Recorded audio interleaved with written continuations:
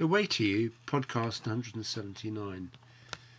Mind, motivation and other things.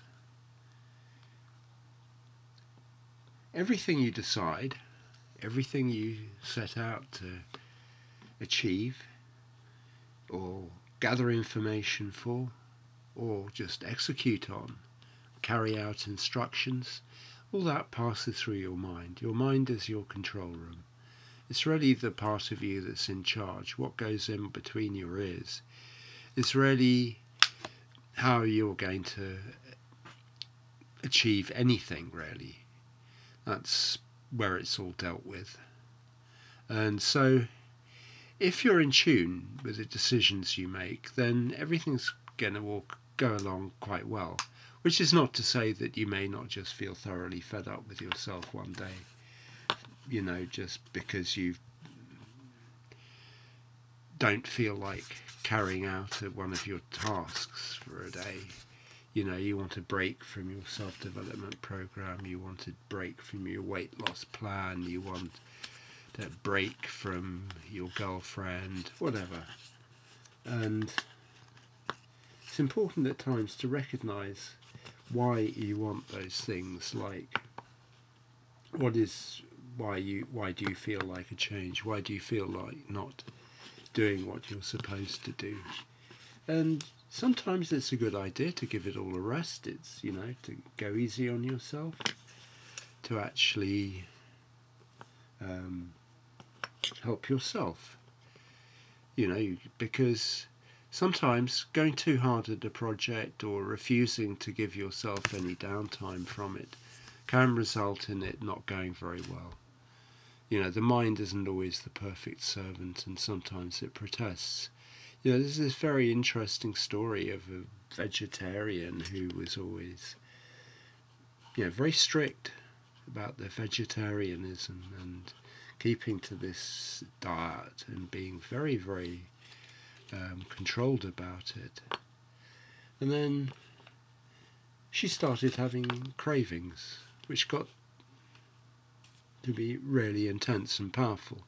And in the end she made herself ill by keeping to her restricted diet and refusing to have anything that was rich or one might term good food. And then suddenly she had the genius idea that actually if she satisfied those cravings, then they'd probably go away and leave her alone. And from that day on, she got better.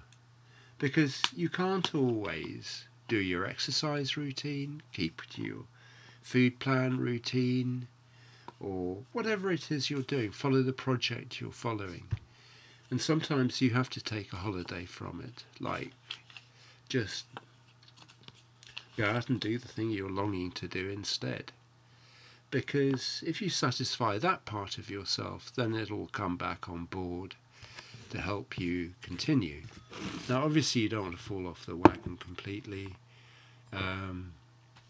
You want to get up and running as soon as you can do, but don't be too worried if you aren't perfect every day, because nobody is. And it can be the best thing you give yourself, just a break, a change, a little, even if it's just for a day, a holiday from the way you are working normally, because we can get into these routines and drive ourselves too hard and never think that the thing that's wrong with us is not what we crave for, but the fact that we never give in to those cravings or allow ourselves to be another person for a day. And it can make us ill. It can make us too much a fanatic. It's like being a very religious person who always thinks of things that he shouldn't think about, naughty thoughts, going off and going to a devil worship ceremony for a change, or going to a brothel. I mean, I use those examples as an extreme because that is sort of an extreme position. But, if you're following an exercise plan, oh, for God's sake, give it a break for a day. Just take the day off, go and get drunk or something. It'll soon bring you back to where you should be, and then you can continue doing what you're supposed to be doing with a much cleaner mind. And I think that's a fairly good sort of instruction to have inside of you, because otherwise the mind is such a powerful thing that it may just react. And whilst most of the time it's going to be your useful servant, there are times it's just going to say, forget it, brother.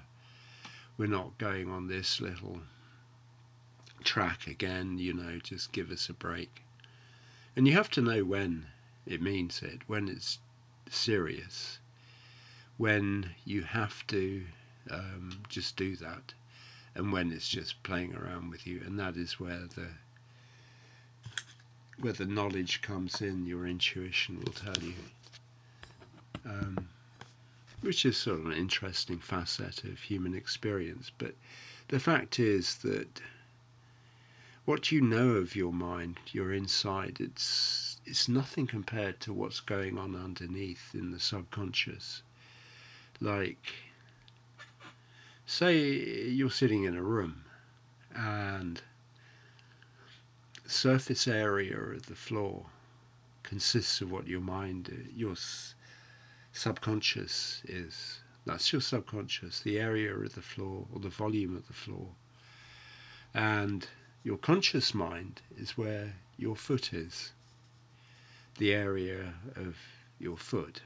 And that's the difference. And that's sort of, I don't know how many times smaller than the whole area of the floor, but it's sort of quite a considerable difference. Like, it's 1,000th the size or something, maybe a bit less, 700th. But anyway, you can understand the difference. So things are going on inside you on deeper levels that you don't always know how. And just like you can't go to parties all the time if you're that way inclined. Sometimes you have to do other things and pursue other ends. Just to give yourself a break. And if you try and put yourself into a mental straitjacket, then it'll feel like a mental straitjacket and you'll have to get out of it. And that's it, really. That's the message. And that's really all I have today. So look after yourselves and have a nice day or evening or whatever. Bye for now.